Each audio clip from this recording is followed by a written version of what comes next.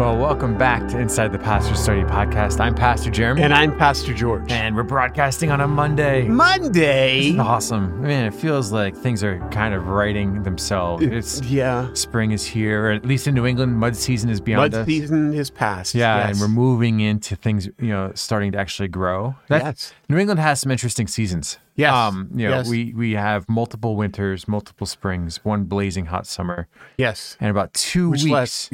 In about 2 weeks in late October, where everybody comes to visit us. Yes. Because it's just downright gorgeous and perfect. And then we go back into dreary, dark, and cold. Right. But right now, we're getting some sunlight and some green, and it's nice, and we're here. And it's good to be back with you. On a Monday. On a Monday, yeah. So for those of you who are just joining us, whether you're doing it on our YouTube page or on our video Spotify feed or any of the other podcast hosts. And possibly totally by accident. Yeah. Oh, man, that'd be great. Or a friend shared us with you.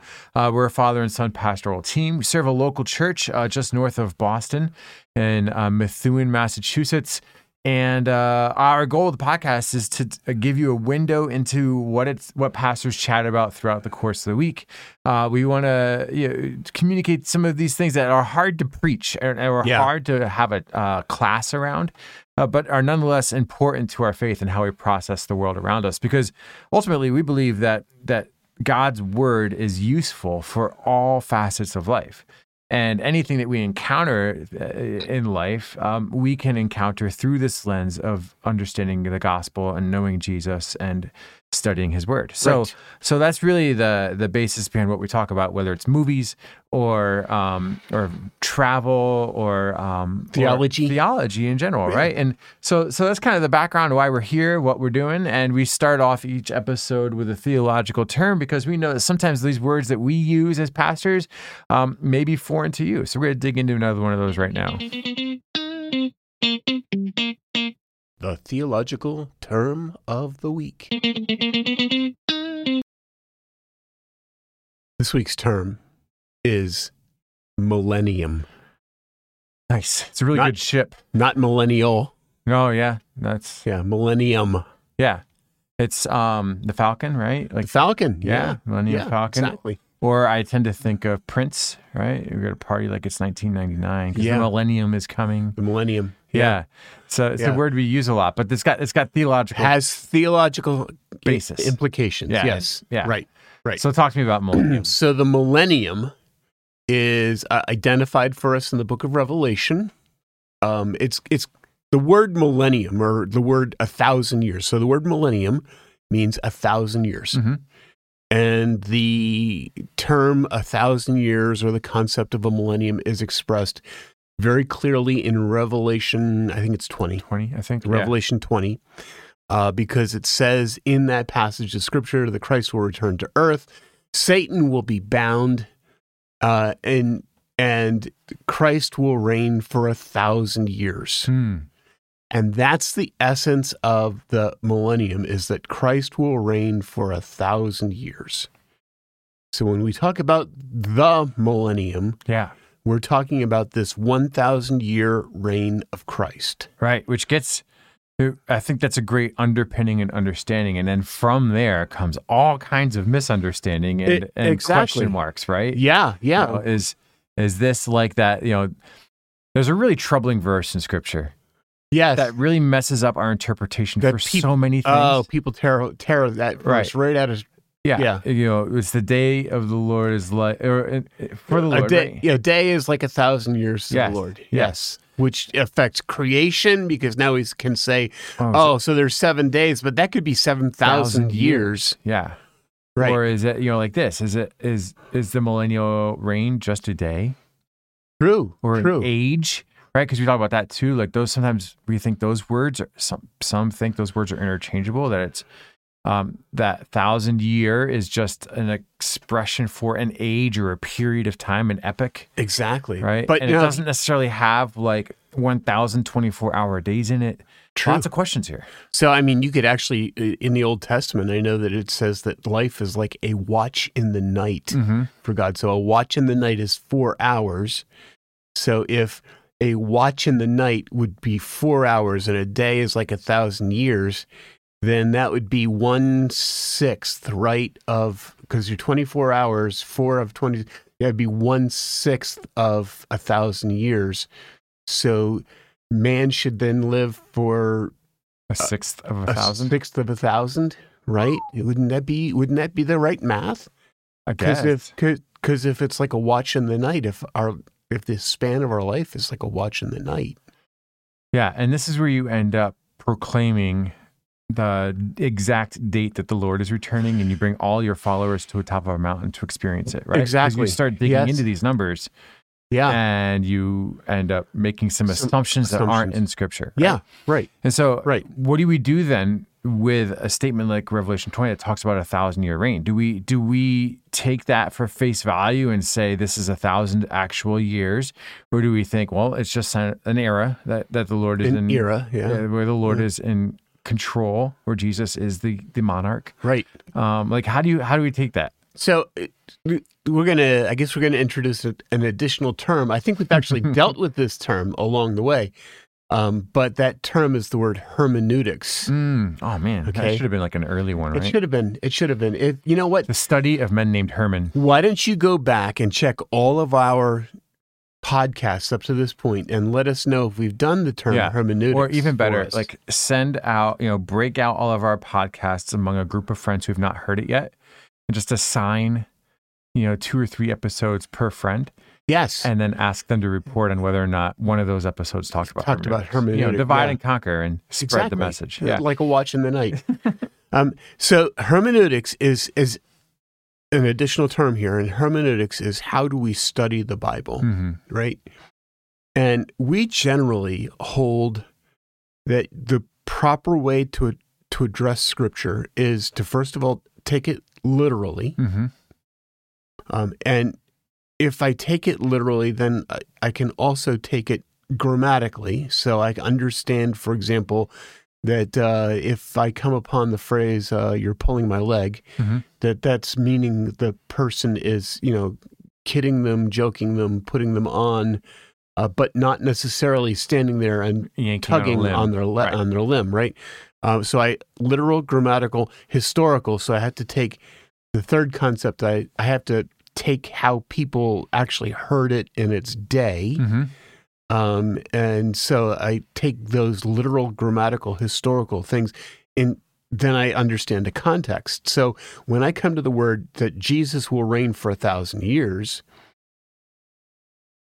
I guess I grammatically could take that and say it's a long period of time, because in Greek there aren't really a lot of terms, a lot of number terms. I mean, we're up to, and the national debt in the United States is up to trillions of dollars. So words like trillion and billion and even million weren't necessarily in vogue in Jesus' day. Those are kind of all modern terms. In fact, you know what? I was reading Winston Churchill's History of World War II.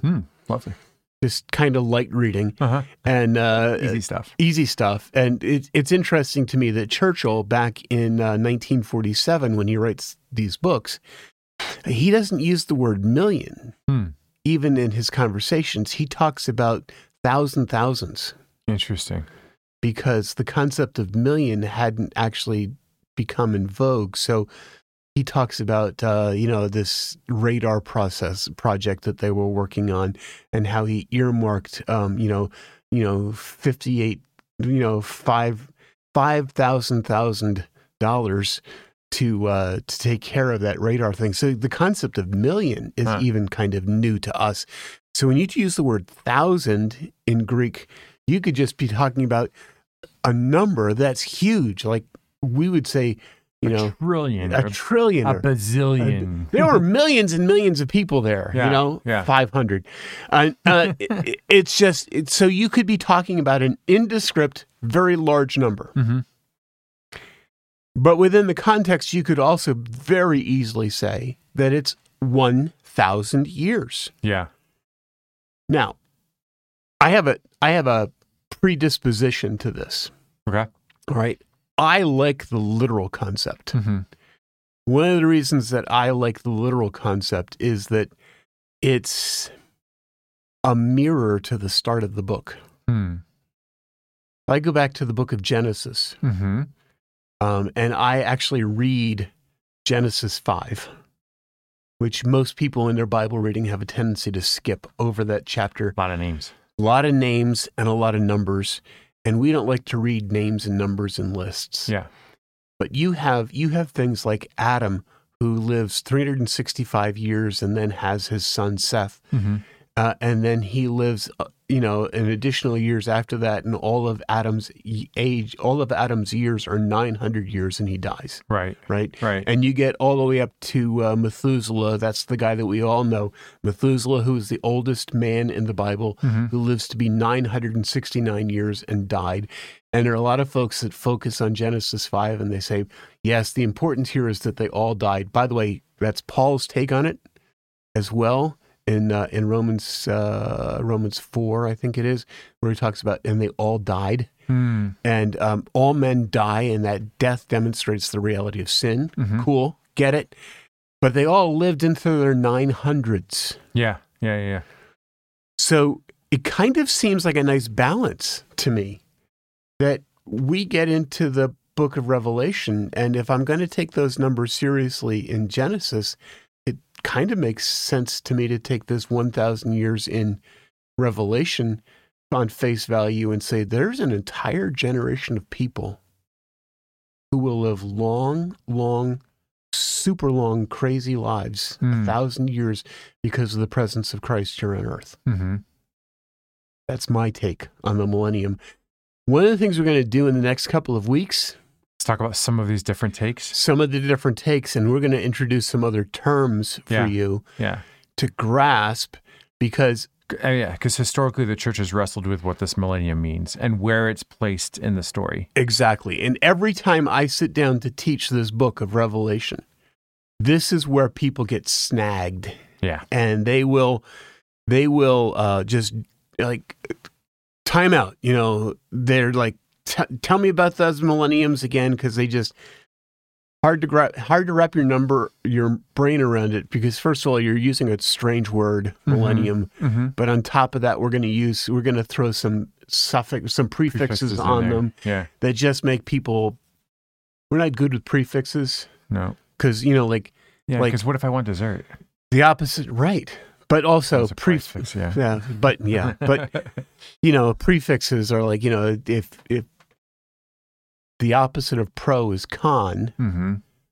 In the opposite so of progress is congress, right? Right. So we get all mixed up with some of those, and we're going to deal with those in the next few weeks There we go. in our terms of the week. So stay Getting tuned. into some fun stuff here. Yes. Yeah, I think some things Yeah. that are particularly confusing. I think terms that, again, these are terms that pastors, theologians are very comfortable using, Yes. but we recognize are also potentially very confusing. Right. And so, so I'm looking forward to clarifying some of these in the coming weeks. But having that base knowledge of understanding what a millennium is in relation to Scripture is pretty key. So listen to this podcast and then listen to the next few. If you are, you might want to come back For more. Yeah, we'll see Yes. you on that in a little bit. All right, that's your theological term of the week. The theological term of the week. All right, so I had an interesting weekend. Did you? Yeah. I had a bike race on Saturday. It's something that I've been planning to ride for 3 years. We signed up with a group of friends. We were going to ride this race up in northern Vermont. Initially signed up to do it in April of 2020. Now, this isn't a normal race. You do a lot of bicycle races, a lot of bicycle triathlons, stuff. all kinds of weird This things. one was different, though, right? Because Yeah. it was So this race, it's called Rasputitsa, which is named after the mud season in Russia, Yes. when all of the tanks get bogged down, which is actually in the news right now. in the news right now. Yeah. Throughout history, you don't want to attack Russia. Be one of the reasons you don't attack Russia you don't engage Russia in a ground war, Right. is because of the spring mud season, where Yes. all of your armor gets bogged down. Happens to just about everyone who attacks Russia throughout history. And so the bike race is named after that, because here in northern New England, we have a mud season. We have a Rasputitsa. We have a time where all of that snowpack thaws out, and all of our world gets mushy and squishy. Yeah. And so there's a bike race that I plan on doing with some buddies. We were signed up April of 2020 to do it. Something came up in the world that canceled that. Amazing. And then we were finally able to get back around. It was canceled 21. It was back last year. We weren't able to do it. So this year we'd made a commitment to finally do this ride together, and we headed up to Burke, Vermont to do the race. And the race, the way it works is it's about, there's multiple distances, but we were going to ride about 45 miles along dirt roads in northern Vermont with massive hills to climb up and over. Something about, I think a total of those 40 or so miles is about 5,500 feet of climbing. Wow. So just brutal, a difficult race. So that was the plan, and we were finally there and excited to get out and do the race. And we got started, and about 10 and a half miles into the race, we were hit with, coming down a gentle hill, and there were two cyclists coming up the other direction toward us, really, really somber faces. And they just looked at us and said, "Race is canceled. Somebody got killed. Turn around." Wow. And we hit the brakes. We're kind of trying to process what exactly that guy meant.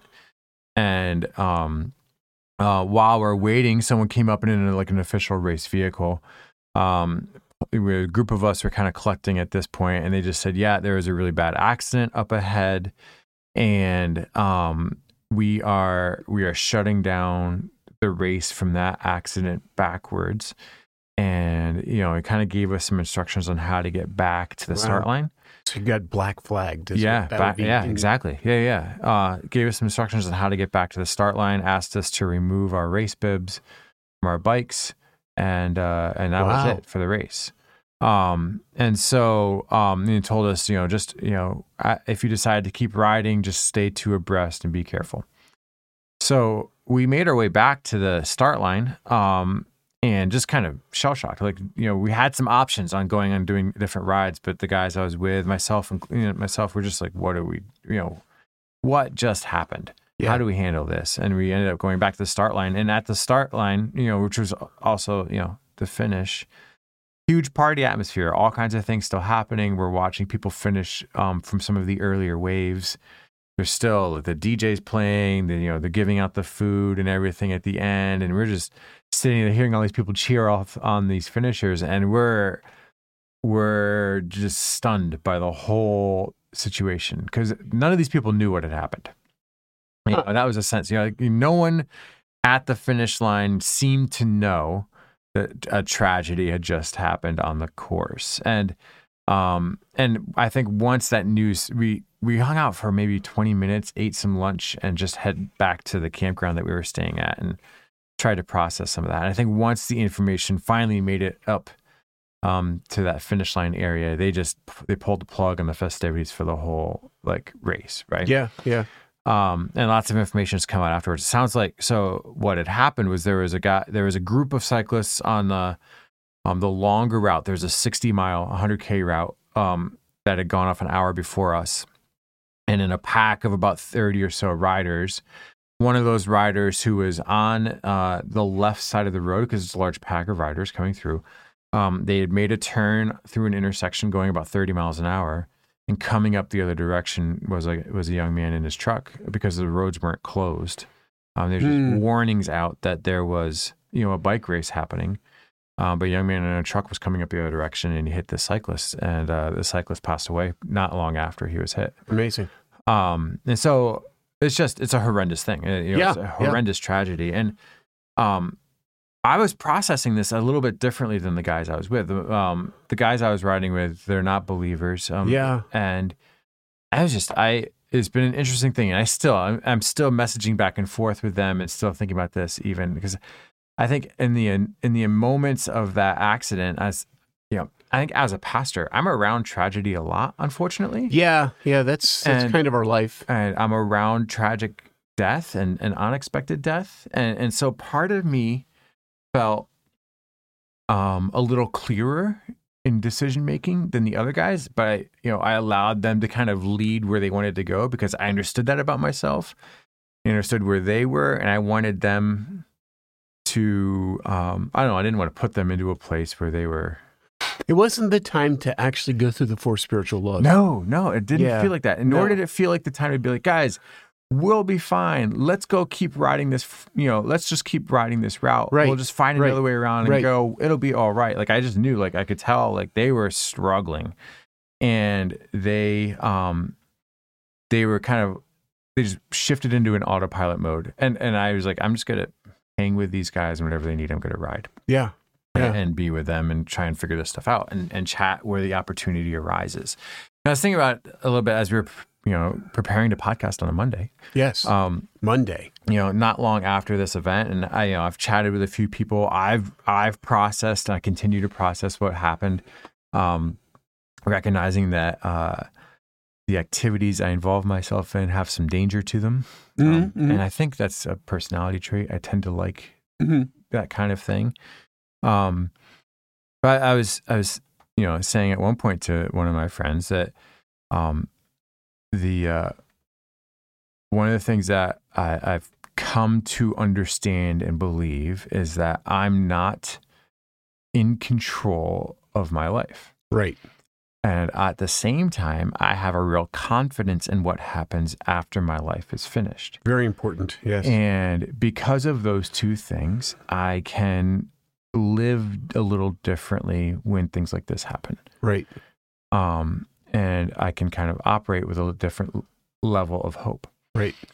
And that's about as deep as our spiritual conversation got off of that. Yeah. Yeah. And I was thinking about all of this, and understanding that you as our audience, also interact with people through tragedy, or you've felt tragedy. You've been in these moments where you recognize, like, I love Jesus. I know that after death, there's heaven for those who love and trust him. I understand that the cross means that eternity, right? But in a moment of tragedy, how do I respond? Right. Like when when my unbelieving brother and sister-in-law lose an infant, right? How do I respond in the moment? Or when my coworker's spouse is involved in a tragic motor accident, they lose their life. How do I respond in the moment? And I think a lot of Christians wrestle with this. True. It's very true. So what have you, I guess, like, you've been in this pastoral ministry thing for a long time, right? So, and again, like I was saying earlier, as pastors, we're around tragedy a lot. How have you cared for people? How have you cared for the people who are adjacent to the people who are struck with tragedy? I think the first thing is just trying to understand your pastor, okay? Because, I deal with tragedy. I mourn. I struggle. I think that I have been, and we as pastors have been around so many of those broad emotional experiences that we compartmentalize them. Yeah. Right. There's an element in which you have a bit of a callus, right? Yes. Like when I'm a guitar player, and on my fingertips on my left hand, I have deep calluses, and I don't feel those strings, and they allow me to play my instrument. Right. Because over years of playing, I've lost the sensitivity to those strings, but a brand new player would squeeze those and their hand would hurt. Right. And at some level, for me to do my job well, I have to develop some calluses that allow me to minister. Exactly. And it's not unfeeling. Right. We still feel those things. It's just that we understand we have to function in that world. And odd but true. I have a very good relationship with funeral directors because they're dealing in that same emotion level, and you might be offended. I'm going to tell you right now, you might be offended if you walked into the funeral director's office just before a funeral. Sure. Yeah. Because No, we're going on this. he and I, or she and I, depending on who's directing that funeral, we might be talking about a new restaurant that opened in town, or sharing stuff that's going on in our families, or even telling a joke, or telling a joke, Yeah. or it's not unfeeling. We're not mocking the individual who died or their family. Mm-hmm. We're actually letting off the steam, if Yeah. you will, of having to deal with this on a regular basis, and knowing that that funeral director knows that I'm not outing him and he's not outing me. Right. Yeah, there's some safety in that moment. Yeah, right? there's this safety, and there's just a camaraderie that we deal with death, Mm-hmm. right? So there's an element of callous, not an unfeeling callous, but more of a protective layer Mm-hmm. that we develop, because somebody has to be coherent Right. in that moment of time. Right. And just I think that it enables us as pastors in many ways to even take charge of moments like that. I had a circumstance many years ago. My mother-in-law was she and some family members were going out to dinner, and we were just hanging around the house, and they came back like 15 minutes later. My mother-in-law was in serious physical distress. Mm-hmm. And everybody's just kind of looking at her in this physical. They brought her back to the house because they knew they couldn't go out to eat. Mm. And they're just kind of looking at, like, what are we doing? I don't, she's just in distress. And I identified the distress. And I kicked everybody else out of the van, took the keys, and took her to the hospital, Mm-hmm. where she was diagnosed with very serious kidney stones. And it was no one else grasped that. No one Mm-hmm. else identified her pain. It was just, and not to downplay them. They just didn't know how to deal with the tragedy, the difficulty at the moment. Whereas, because I had experienced it, because I had been through so many of these tragedies, because I've preached where people have fallen ill in the congregation or fainted or Fallen out of an upstairs window and died. No, not that bad, but Yeah. you just know, and you just know how to handle those circumstances. So that's the biggest, let's just say number one on the tragedy thing, is that people who are experienced with dealing with tragedy and vast emotional swings are probably more likely to revert to their experience and deal with the tragedy in a more commanding and more direct way because they have the experience. Yeah. All right. Yep. That would be number one. My number one thought. My number two thought is that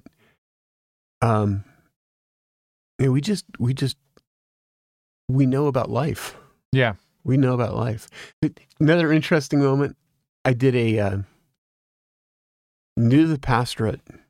In fact, I was still an associate pastor. And I was asked to do a wedding for a prime family in the congregation. So I do this wedding on Saturday. Mm-hmm. Huge wedding. Preached. Pastor was away that day, so I preached both Sunday morning and Sunday evening. To finish the Sunday morning, and just observationally, this is back in the day when we did 2 sermons on a Sunday. Mm-hmm. Observationally, preaching is an emotionally draining experience that normally 2:00 in the afternoon I'm shot and I take a nap. Mm-hmm. I take a Sunday nap. I am shot. It's 2:00. I'm going to take a nap, and I get this telephone call from a woman in the church who was related, interestingly enough, to the family from the day before. Mm-hmm. Her husband has just been taken to the emergency room. I get to the emergency room at the moment that they coded him and said he was dead. Oh. Stood there with her in the emergency room for her to say goodbye to his now lifeless body, Mm-hmm. and then came back and preached that night. Yeah. And informed the congregation that this individual who was well connected in the congregation had gone home to be with the Lord less than 2 hours before that very moment. Yeah. And continued to preach. Yeah. And allowed our congregation to grasp something from Romans 13 that says that I rejoice with those that rejoice and I weep with those that weep. Mm-hmm. And there's this huge compartmentalization of our lives as believers to identify all of these things happen. They don't happen in a vacuum. Right. You know, the people who were finishing the race yesterday Mm-hmm. or Saturday, Mm-hmm. they were celebrating the fact that they had finished a 60-mile road race. Yeah. Why burden them with the tragedy? Exactly. Because they were rejoicing. Exactly. So give them that opportunity. But just a grasping of your pastors, you know, we live in both of those worlds. Yep. Yeah, and it's a fascinating kind of profession we've found ourselves called into by the Lord, and it's, you know, you have these swings and you have these moments of difficulty, surrounded with moments of joy, and you're looking around like there's the temptation to look around like, how do none of these people see just how tragic this moment is? Right, like it's an easy spot to be. Yes. But you also recognize that the fullness of life and the fullness of Yes. experience. And you have, unfortunately, I guess, through the perspective of multiple trials and interactions with people in trials, you have the presence to be able to step back from it and see what's happening. Yeah.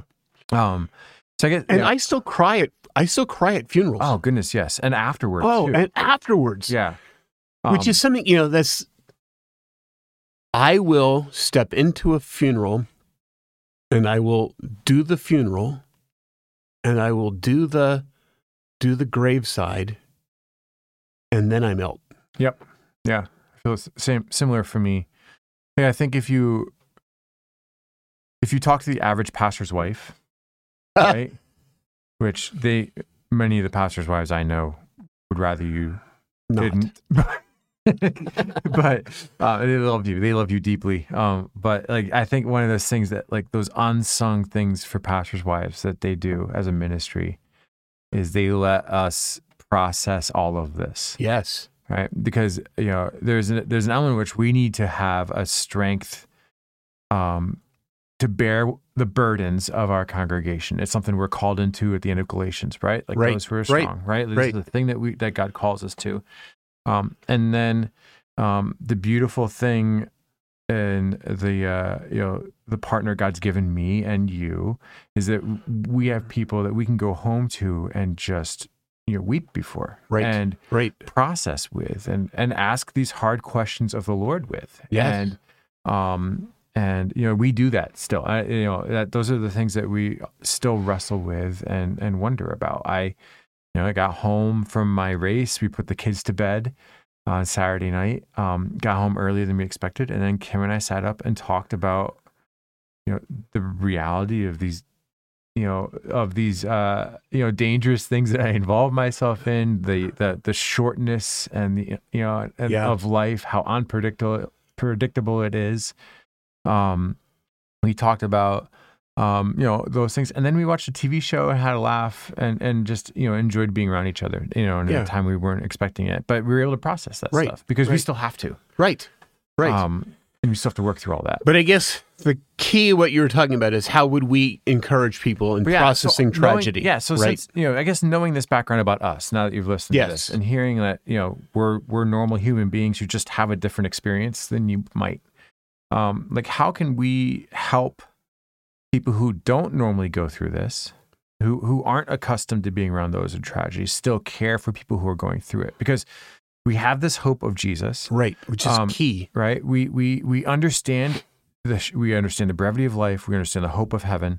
And when we have friends who are going through just acute pain, how can we minister well? Right. So And I think that the start is to actually have all of your personal ducks in a row. yeah, Right? yeah, So you know that there's hope for heaven for those who trust Christ. That's amazing to know that there is not just that there's something after life, yeah, but that there's a reality of heaven after life for those who know him. And sadly, the grievous ugliness of hell for those who have chosen that direction. right. To have those things firmly in mind is a huge anchor. I think the other anchor that you need to have is that whole brevity of life thing, that nobody lives forever. Mm-hmm. No one. Yep. No one. We kind of had a little bit of this conversation this morning in the office because most of the guys who are doing your sport, I'm not going to say most, many of the guys who are doing your sport are older. They're in their 50s. And they are doing it because they want to live forever. There are a lot of guys who are going to the gym, not me, okay? Because you know life is brief. Because I know, living to the edge and sliding into the grave, kicking and screaming. Yeah. But there are a lot of people who are panicked about death. Yeah. And because they are panicked about death, they are doing everything they can to prolong their life, biting kale. I don't get it. I'm going to eat right. I'm going to run 2.5 miles. I'm going to do all of this stuff. I'm going to stay healthy. Not realizing and not grasping that, what Jesus says to the rich man who's just torn down his barns and don't you know your filled life them will be all up required of you tonight? Yeah, tonight. Yeah. So life is, Isaiah says, a vapor. James says it's a vapor. It's a watch in the night. It's short. Right. And it's not short so that you can cram as much into it. It's just short. Yeah. It's just short, and you have no control of it. Here's what Jesus says in the Sermon on the Mount. He says, which of you, by thinking about it, is going to add hair to your head? And that's a grammatical hermeneutics. Not me. Okay? No, not you. No, that's a grammatical thing, okay? Because that's a metaphor. Yeah. It's a statement of, when you're talking about adding hair to your head or adding height to your stature, it's really a statement about how many of you are going to make your life longer. Right. None. So I personally deal with tragedy by identifying, I have a future goal. I know life is short. Yeah. That means death is a reality. I can now handle all kinds of things that come my way.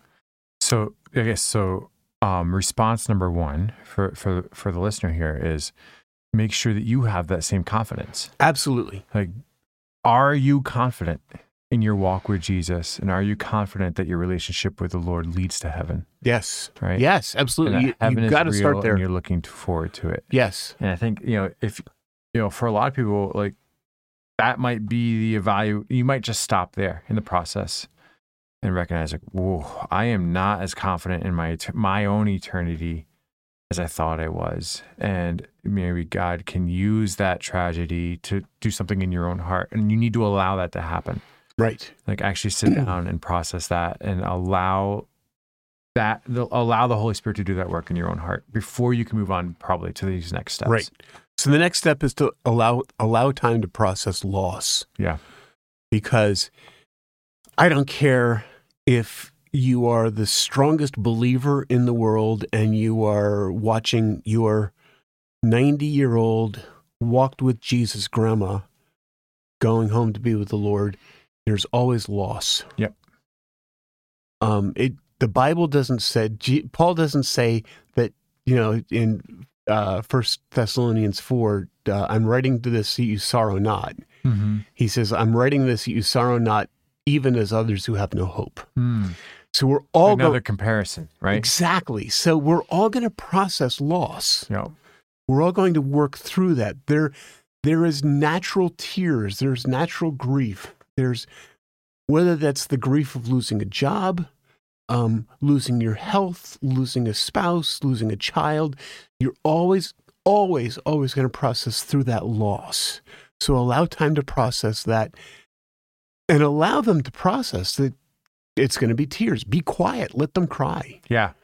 Be quiet. Let them talk. It's one of my favorite Hebrew customs that still is a thing that we don't practice, right? Shiva. That sitting Shiva, where you just go show up and hang out. Yep.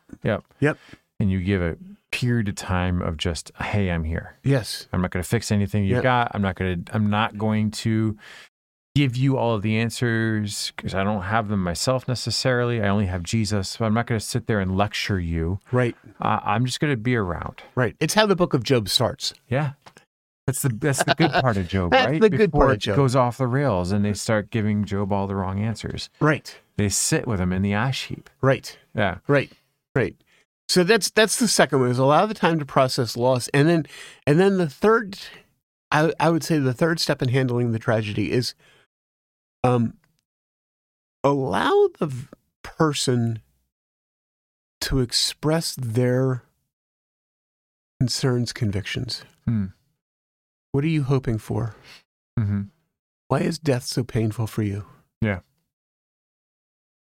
This is not the time to say, death comes to all of us, and, for all have sinned and come short of the, no, allow the time for that person, what is it about death that has you so, tell me about death.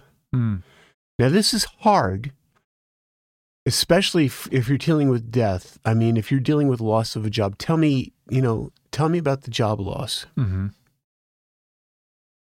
That gives them time to process the whole meaning of that.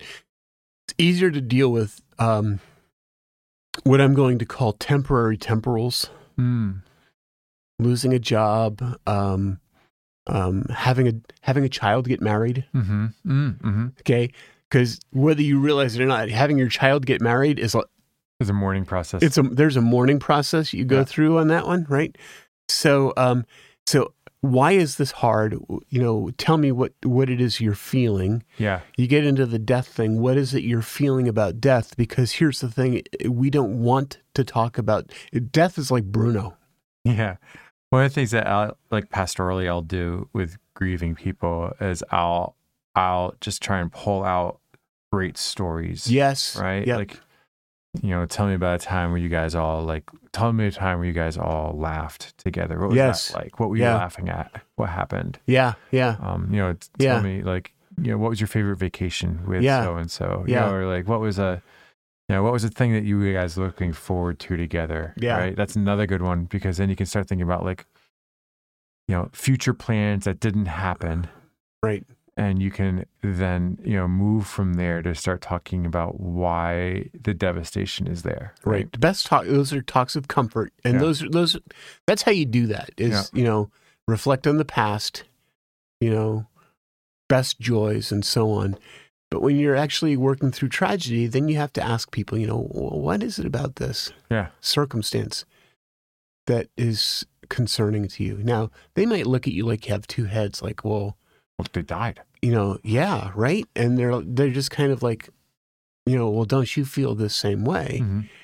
And what you're really attempting to do is you're attempting to plumb the depths of their fears. Now, this is tough because, and you have to, on a communication scale,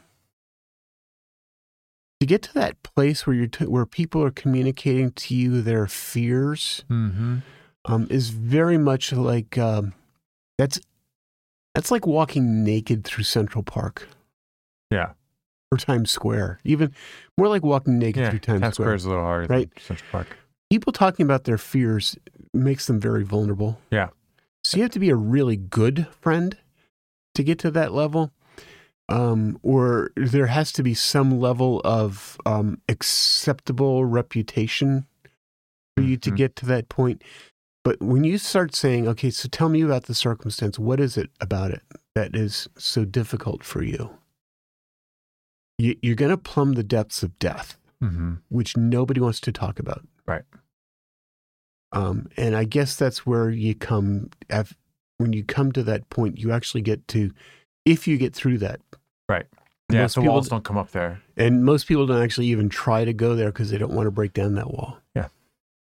Then you can get to this really interesting moment of time, and that is how Jesus dealt with tragedy. Mm-hmm. Because there's this tragedy recorded in the book of Luke where there were a group of zealots who had come to the temple to sacrifice, and Pilate figured out who they were, and he sent Roman soldiers, and they killed them inside the temple. And it was a violation of the temple, and it was a abomination, and it was a violation of these men who had come in peace, even though they were terrorists, and they're upset, and they come to Jesus, and they say, what do you think of this current events moment, this terrible, terrible tragedy that has affected all of us? And Jesus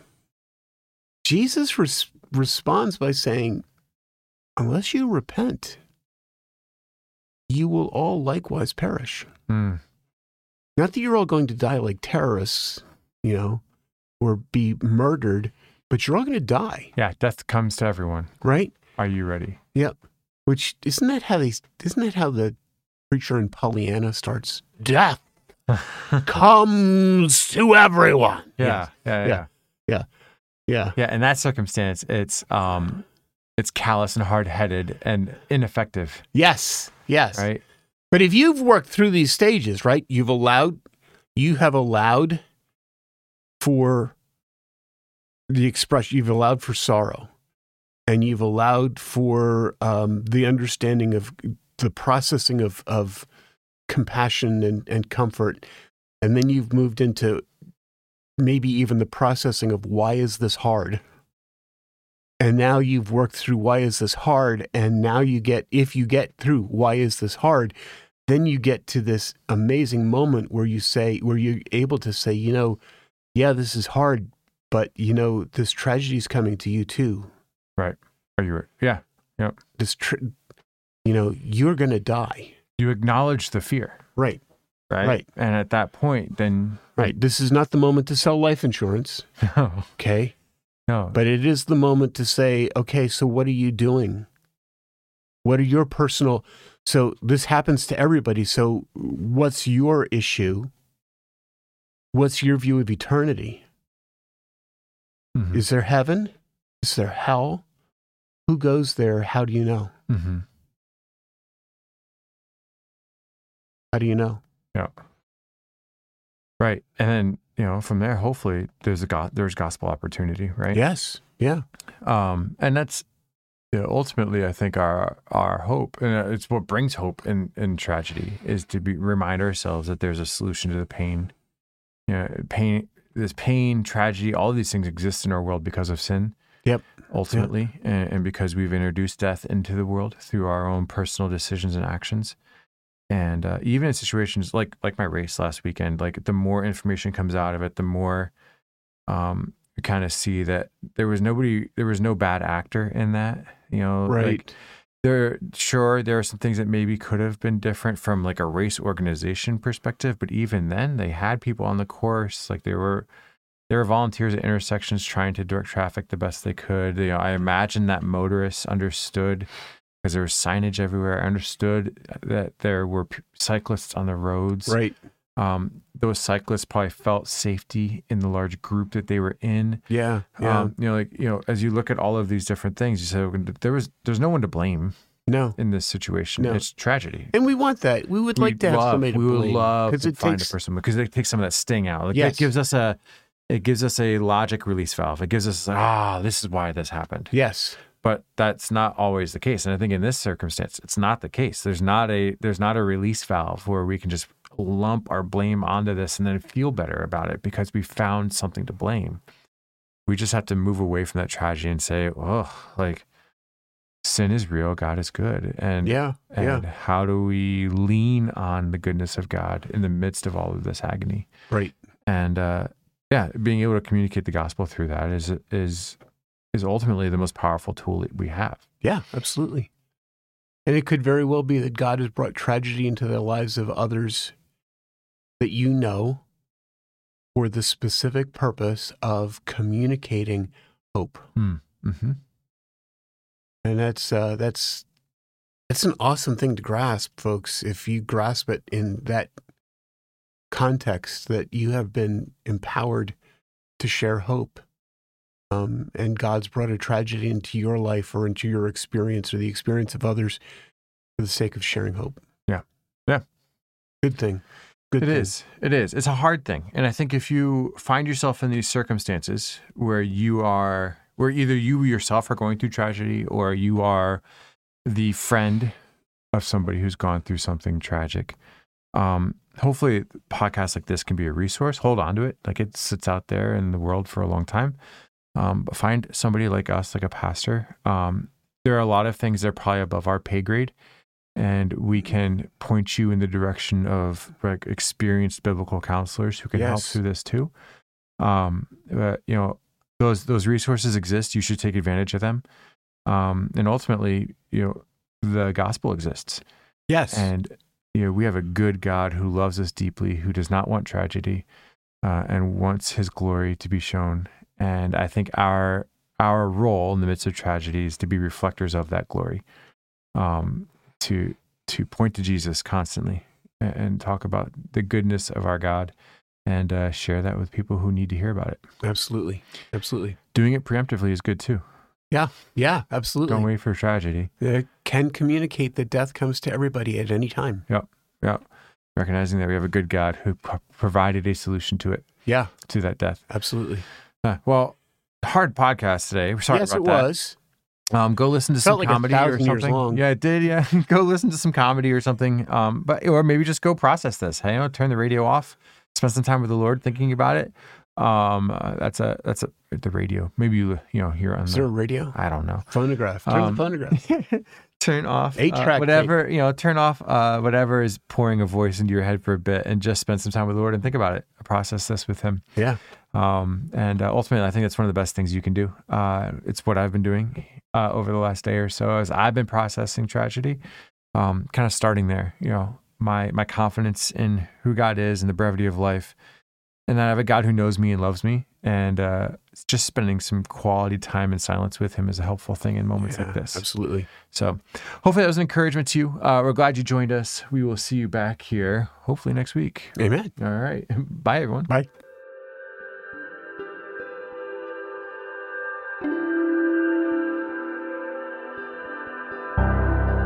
You have been listening to Inside the Pastor Study podcast with Pastors George and Jeremy Stevens.